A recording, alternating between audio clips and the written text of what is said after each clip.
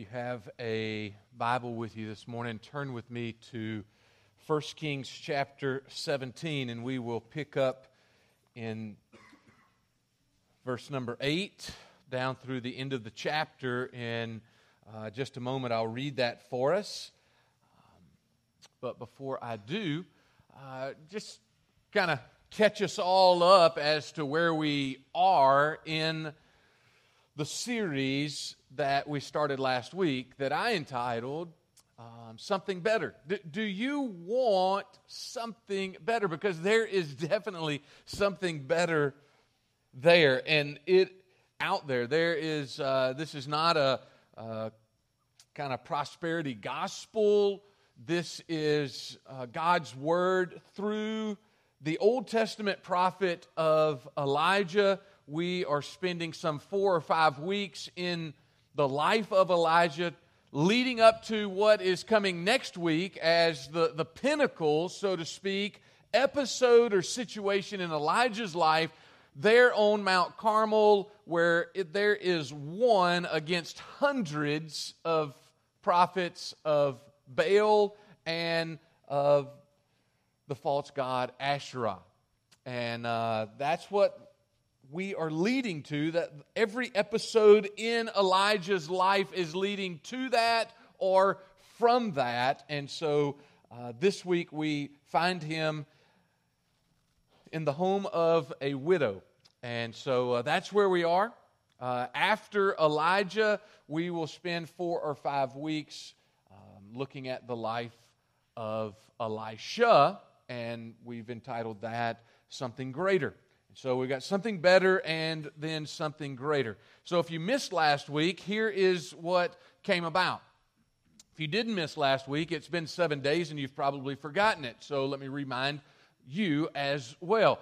Elijah finds himself, maybe not for the first time, but definitely for the first time in a long time, in this nation of Israel. Israel finds themselves under a pluralistic society.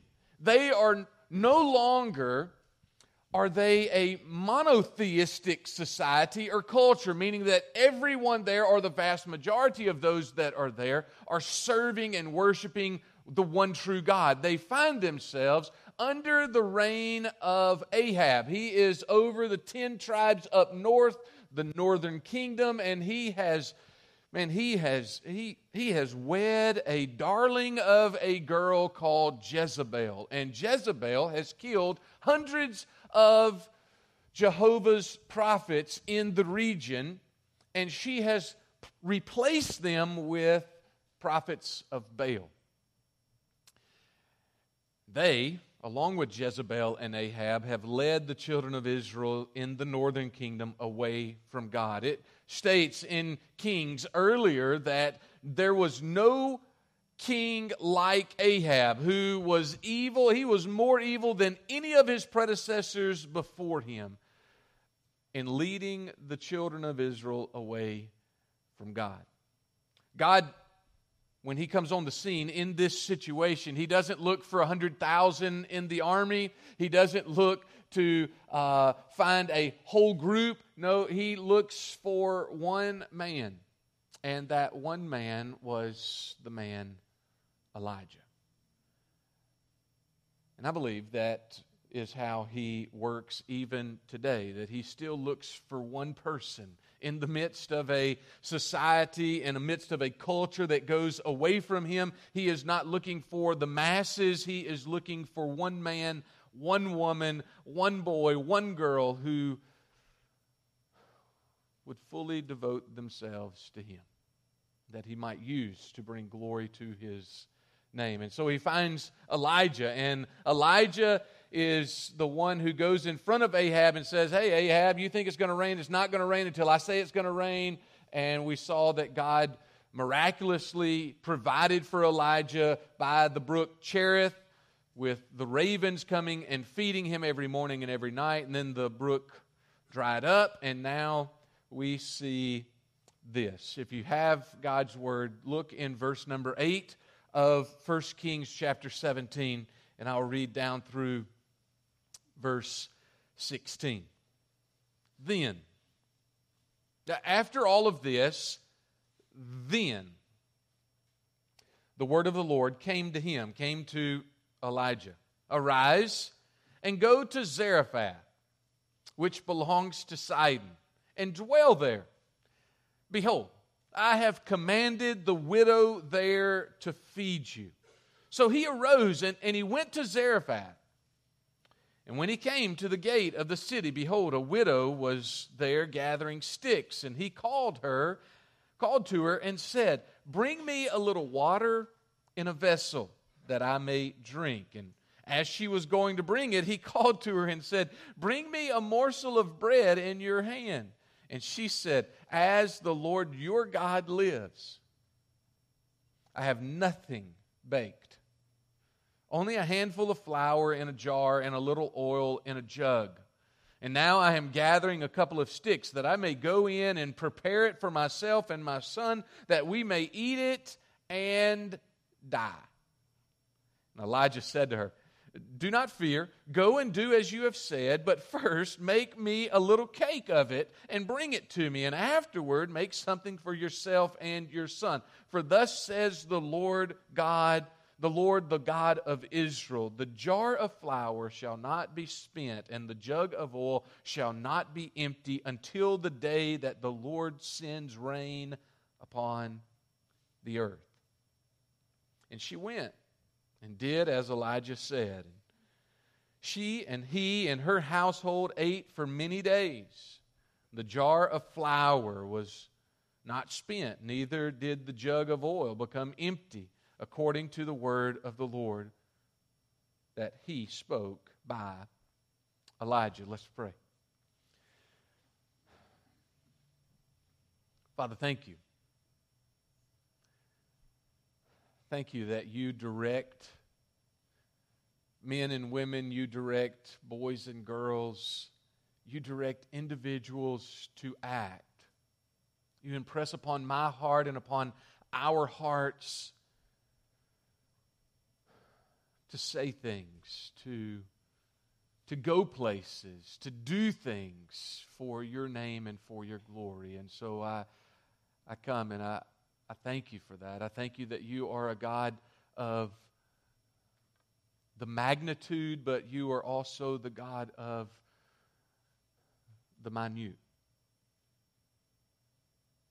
That you work miracles, but at the same time, you are the one who works in the midst of the mundane task of our day.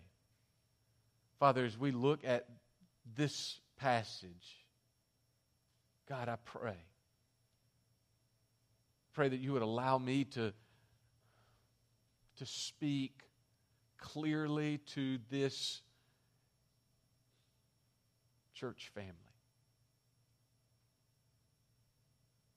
Father, you would give every single one of us ears to hear. Father, you'd give us eyes to see, not just the black ink on the page in our Bible, but Father, you would give us spiritual eyes to see what you desire in us and through us to accomplish from this passage today and future days. Father, I say it again, we all need to hear from you, every one of us.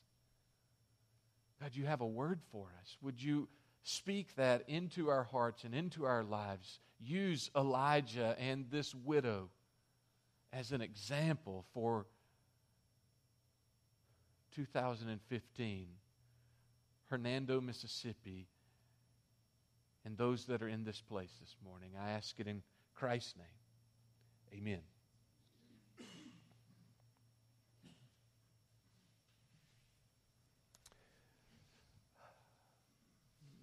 The points this morning are this. The first is the true God is the God of the outsider. The true God is the God of the outsider. You take whatever religion you want to that is in this world today, and they are not for the outsider. Every religion in this world, whether it is Islam, it is Hinduism, Buddhism, it's New Age, it is all about the insider. You can be a part of this group, and if you are a part of this group, we will give you this special knowledge. We will allow you to come in, and we will allow you to see this religion. We will allow you to see this God, but there is only one who is the God of the outsider. And it is the one true God. Look at this situation. There is no rain in the land.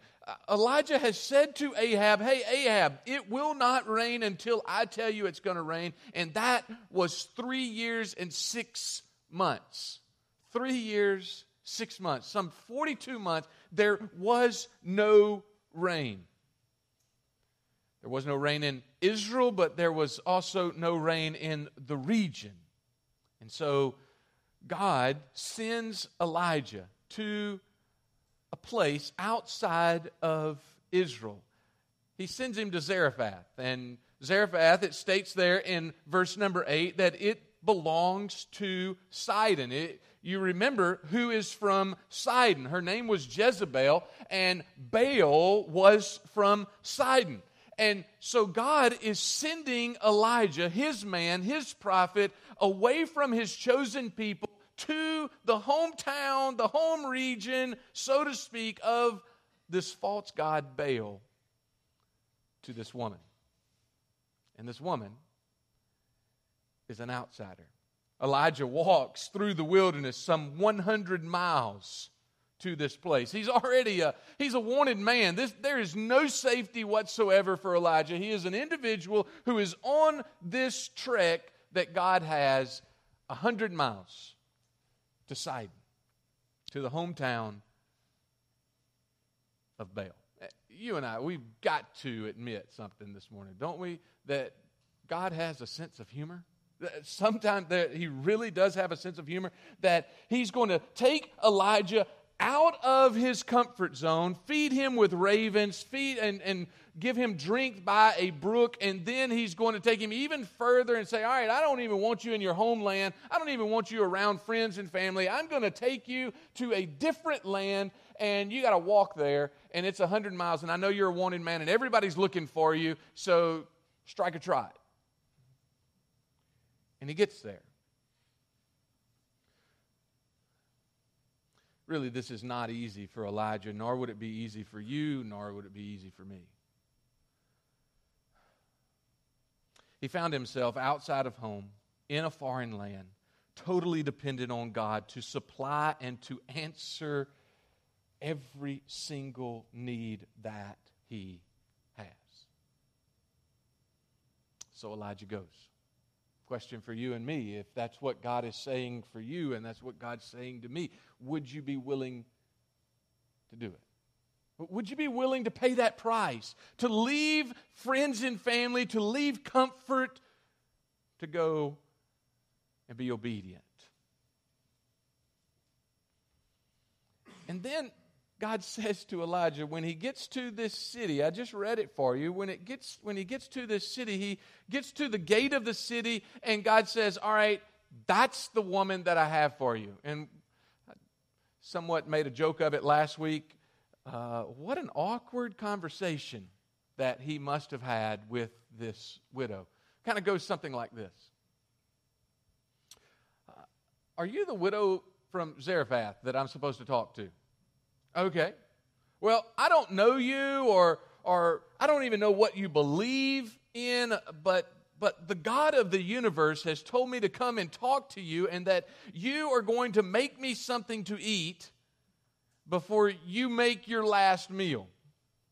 I promise that God will replenish your oil and your flour all the days of the drought if you will do this. I mean, this lady doesn't know him at all. And he goes up and he has the audacity to say, hey, will you go get me some water, number one? I mean, men did not talk to women these days, this culture, let alone a Jew to a Gentile. But he says, will you give me some water? And she's on her way to get some water. And then he yells at her, so to speak, hey, and while you're at it, why don't you make me a cake to eat because I'm hungry? And she tells him the truth. She says, I promise you, I don't have anything at the house. I'm gathering up sticks. My son is hungry. I'm hungry. We're gathering this up. I only have a little flour and a little oil left. And here's what my plan was. My plan was that I was going to eat this. My son was going to eat this. And then we were just going to starve because we don't have anything. And he said, yeah, that's good. You go do that. But first, get me something. The audacity that Elijah has. But the true God, the one true living God, the God Jehovah, has gone before him, and he's going to prepare not only and provide not only for this meal, but for every other meal through a miracle with this outsider. The woman did this. God caused the ravens to feed him, and now through this miraculous event, he caused flour in the bottom of a jug and oil in the bottom of a jar to not run out day upon day, meal after meal, for the extended period of the drought. All because he obeyed and she was willing to obey.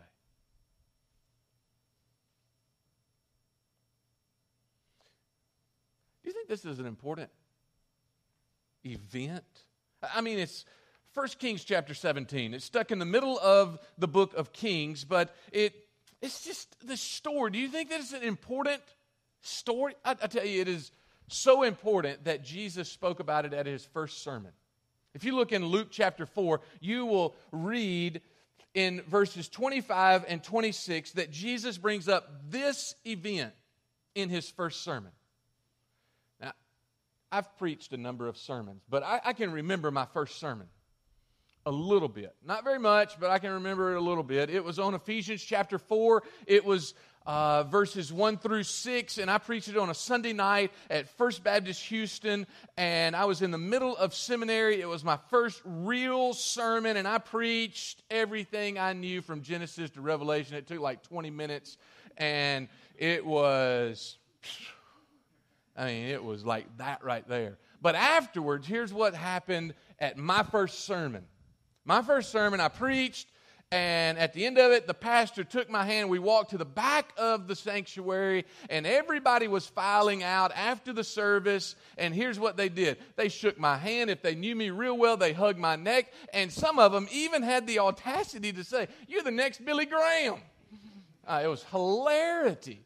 It really was. That was my first sermon. Here's Jesus' first sermon. He says, hey, and what about in the days of Elijah?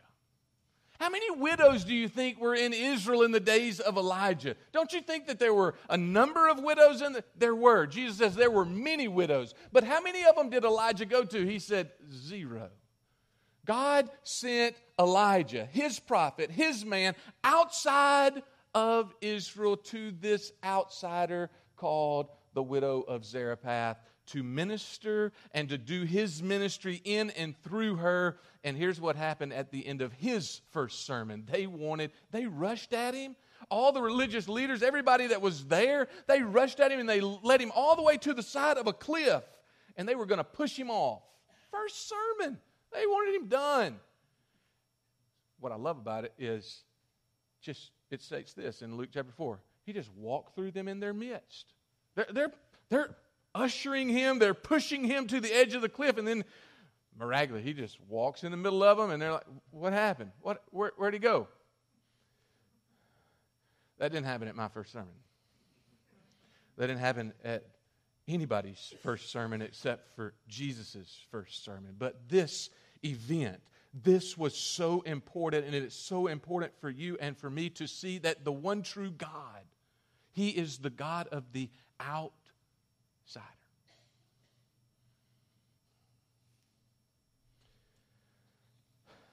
This lady The widow of Zarephath was an outsider. She was an outsider on a number of levels. She was a Gentile, so she was a racial outsider. She was broke. She had absolutely nothing left, so she was an economic outsider. She was a widow, so she was a social outsider. She was a pagan. She lived in the hometown of the Baals, so she was a religious outsider, and she was a woman. So she was a gender outsider, and that is the exact person, place, time that God sent His man. Every time that we have Community Kids Life, I absolutely love it. I absolutely love it. We had it yesterday, had a great time, a great crowd that was there to help and for ministry to happen. And I think about things like this. As we minister in this community, in this city, for even those that some might say are outsiders, God says, you are the ones that I love. You are the ones that I'm coming for. You are the ones that I died for. That's what's happening in this passage. And the question for you and for me is, do we see that? There was nothing in that day for sure, nor really in our day, that would make anyone think that this lady had any count. But God says to everyone like her, you count. I came for you. I desire to know you. I know this is how much I love you. Jesus was sent for you. That's what this passage is saying, and that's what Jesus was saying in Luke chapter 4, and that's what you and I need to be saying to every single person around us. You know, we would like to look at this passage and say, all right, that's great. I mean, let's just tie a bow right here. And what a great miracle happened that Elijah was sent some 100 miles to have this lady feed him and have God provide for him through the drought. And we would like to tie a bow right there and say, God, you're great. You did this huge miracle. You continue to do this huge miracle every single day, and everything is just hunky-dory. It is great. And that's how you would think the story would end. You would think that the Hollywood ending of this movie would be that there's this picture of the jug and a picture of the jar, and they continue to decrease and then immediately just increase again. Decrease and increase. The flour goes down at the beginning of the meal and it comes right back up for the next meal. The jug of oil goes down and then it comes right back up. You would think that's the great ending of the story. That's not God's ending. Look back in your Bible and let me read for us verse 17 down through the end of the chapter. After this whole miracle and many days of this miracle continuing to happen, after this, the son of the woman, so the widow's son, the mistress of the house, and you and I in our day think of the word mistress in a negative tone. This has no negative tone whatsoever. It is that she is the ruler of the house. She is the head authority in this house because it's just her and her son. So the son of the woman became ill. And his illness was so severe, Scripture states, that there was no breath left in him, i.e., he died. And she said to Elijah, "What have you against me, O man of God? You have come here, you have come to me to bring my sin to remembrance and to cause the death of my son." He said to her, "Give me your son. Let me have him." And he took him from her arms, and he carried him up into the upper chamber where he lodged, and laid him on his bed. And he cried to the Lord, "O Lord my God, have you brought calamity even upon the widow with whom I sojourn by killing her son? Then he stretched himself upon the child 3 times and cried to the Lord, O Lord my God, let this child's life come into him again.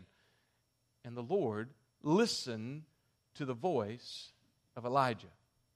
And the life of the child came into him again, and he was revived. Verse 23, and Elijah took the child and brought him down from the upper chamber into the house and delivered him to his mother. And Elijah said, see, your son lives. And the woman said to Elijah, now I know that you are a man of God, and that the word of the Lord in your mouth is truth. This morning I want us to finish our time on this point. There are a couple other points after this, but just going to condense them all into this one.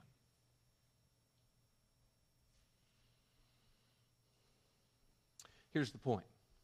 Not only is the true God the God of the outsider, but the true God, the God Jehovah, is God who sometimes confuses and contradicts us. How in the world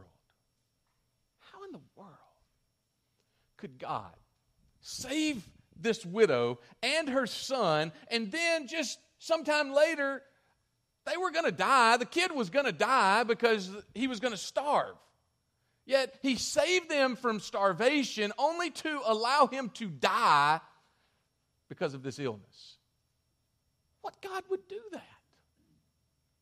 That confuses the woman, that confuses Elijah, that confuses you, that confuses me. Yet the question is this: doesn't he do that to you and to me as well?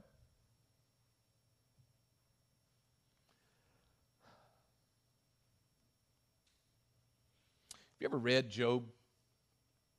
Let me give you the Tillman Cliff Notes real quickly about those 42 chapters in Job, because it might have been a long time since you read it, or you may never have read it. Here's the Tillman Notes, so to speak, of Job. For 38 chapters, Job has some terrible stuff happen to him in the first 2 chapters. Here's what happens. I mean, every time he turns around on one day, all of his servants died.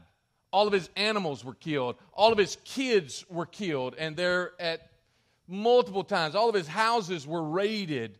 In one day, he turns around and there are 4 messengers that survive all of these attacks that come back and tell him, hey, Job, here's what happened. Hey, Job, from the other direction, here's what happened. Here's what happened. Here's what happened. And so Job finds himself on the ash heap, and he is mourning and grieving for an extended period of time. And he has 3 friends that show up. And for a week, they are great friends because they keep their mouths shut and they just sit on the ash heap in mourning, in grieving with him. And then they open their mouth. And when they open their mouth, they say something along the same lines that this woman said to Elijah. Hey, what sin have you committed that brought about this huge calamity? Hey, Elijah, why in the world have you done this to me? Have you brought my sin in remembrance and killed my son? Is it because of my sin that this has happened? Continuing with the story of Job. Job's friends, they came. And to some extent, Job believed them. To some extent, Job did not believe them. He said, I promise you, I haven't done anything wrong. But then as the story continues, Job starts questioning God. He said, God, why in the world is this happening? And I love, here's the end. Chapter 38, God shows up. He shows up, and when he shows up, he shows out. He says, hey, Job, come here, let's talk, son. Puts his arm around him and says, come here, let's talk. Now, here's the deal, Job. I'm going to get my universe that I created and every speck of that sky, all those stars and all those galaxies, I'm going to bring it to the table when we talk. Now, you go get your universe that you created out of nothing, and then we'll talk. Oh, you didn't? You haven't created a universe? You've never created anything? Then shut your mouth and do what I say. And Job says, yes, Lord. I'm sorry. You're God. I'm not. You understand. I do not. I'll do whatever you want me to do. Just tell me. Tim Keller, pastor in New York City, best-selling author, wrote it this way.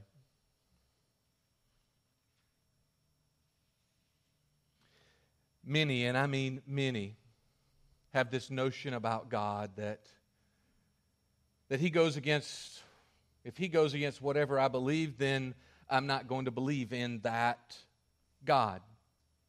He continues, he says, many have what he calls a Stepford God.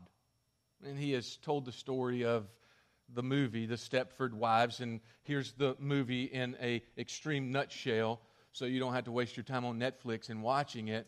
It is this, that there was a group of well-to-do men who didn't like being bossed around at their home by their wives, and so they made robots who looked like their wives, and in essence, they thought that they were having this relationship with their wife who would do everything that they wanted, when they wanted, how they wanted it done, but in essence, really what they were doing is they were having a relationship with themselves, and in the end, it was no good. And Keller says, hey, there are scores, multitudes of people who have a Stepford God. Meaning this, that, quote, my God, my God, I understand totally. My God would never say or do anything that I would question, that confuses me or contradicts me. In essence, aren't you then God? The one true God? The one who created everything, the one who created you, the one who created me. He confuses us sometimes when things like 1 Kings chapter 17, verse 17 down through the end of the chapter happen. He confuses us when you and I pray for something. We pray for a job and He gives us a job, and then all of a sudden that job's taken away. We pray for a mate and He gives us a mate, and then that spouse is not who we thought we married. We pray for a child, He gives us a child, and then all of a sudden He takes that child away. We pray for this, or we know this is what He wants, and then it doesn't go as planned. And we're like, God, what in the world? He confuses us. Sometimes He even contradicts us in what our thought was that He has brought about. There wasn't a sin. There wasn't a sin of this widow. There wasn't a sin of Elijah. There wasn't a sin of a man or a woman. But it was all to display the power of Almighty God over the Baals, over the false gods, over this pluralistic culture and society. And there is still that same power for you and for me today. That the one true God rules and reigns. So if you've ever had a question like this about a job, about a spouse, about education, about why God allowed your mom to be taken, your dad to be taken, your grandmother to be taken, your son or your daughter to be taken, any question of God, why? Why did this happen? I'm reading through the biography of Ron Dunn. Ron Dunn was a pastor out in Texas in the middle of last century. Through the 70s and 80s, he had an itinerant speaking, spoke at conferences, revivals. And Ron Dunn went through a lot, and every single one of us go through a lot. But Ron Dunn, in the midst of about 3 years, his son committed suicide out of absolute nowhere. His wife was diagnosed with stage 4 cancer and was on her deathbed for a long time. He went through a 10-year period. It started in the midst of this. He went through a 10-year period of depression. And we'll talk about depression in the Christian in a couple of weeks, but because of what the events of Elijah. But through that, Ron Dunn wrote this in his book. A couple things, and I close, I promise. He says this: explanation never brings comfort. You can take that one to the bank. You might need to write that down for this week. When you ask the question, why, and you want comfort from that, you want an answer from that, you're like, God, why did this happen? He says, explanation never brings comfort. Knowing the why does not bring comfort. It doesn't bring the person back. It doesn't bring the job back. It doesn't bring the situation back. Here's what brings comfort: the promises of God. The promises of God bring comfort. The promise of God in 1 Kings chapter 17 brought comfort, not the answer of why. The promises of God bring comfort for you and bring comfort for me. And so Dunn says, instead of asking why, you and I should ask, just as he asked, all right, Lord, what now? This is not happening because of this lady's sin. This isn't happening because of any sin. There were no pat answers given by Elijah to this widow who had just lost her son. He didn't say, oh, if you just have more faith, this can happen. Oh, if you would just give this, that, or the other, this could happen. No, he says, give me the boy. And he goes upstairs and he starts praying. And he pleads with the one and the only one who can breathe life back into this boy. God has the power over death.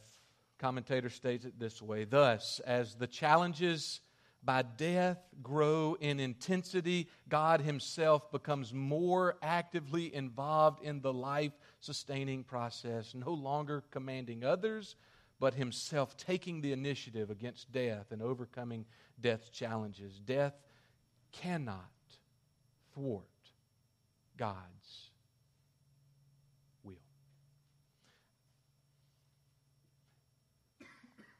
May not be this week.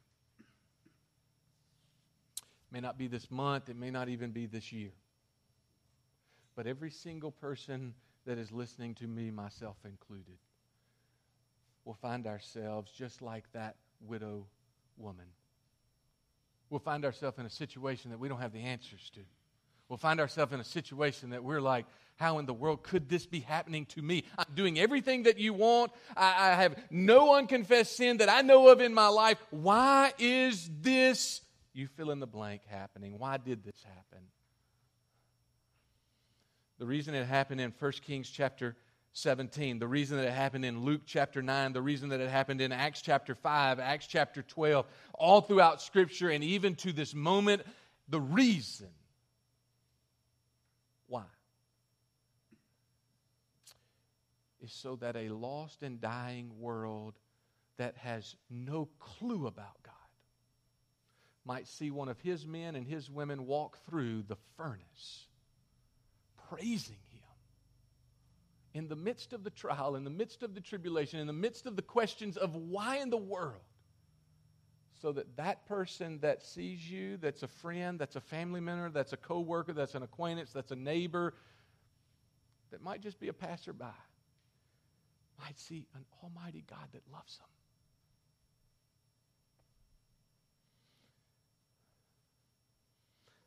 The widow, in the end, and I pray for myself and I pray for you as well, the widow in the end says, now I know.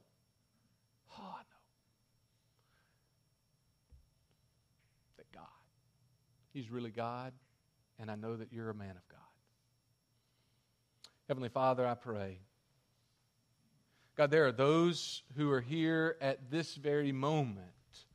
Lord, they are going through a they are going through, Father, a situation in their lives.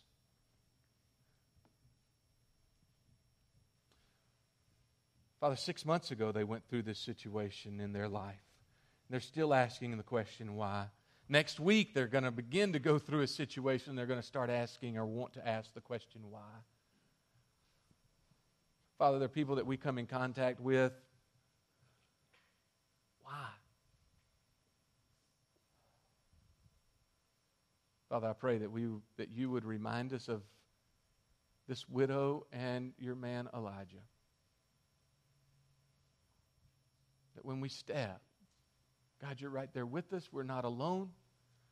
God, you are directing our paths.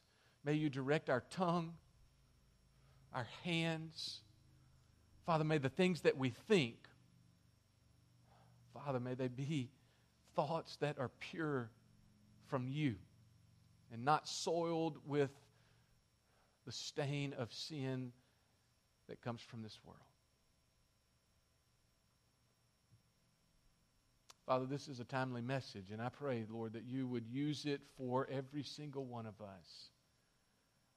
God, whatever was of me, may it just fall away from the minds and the ears of these that are here. Father, whatever we need, may we put it in our quiver. May you put it in the quiver that we might use in the right time.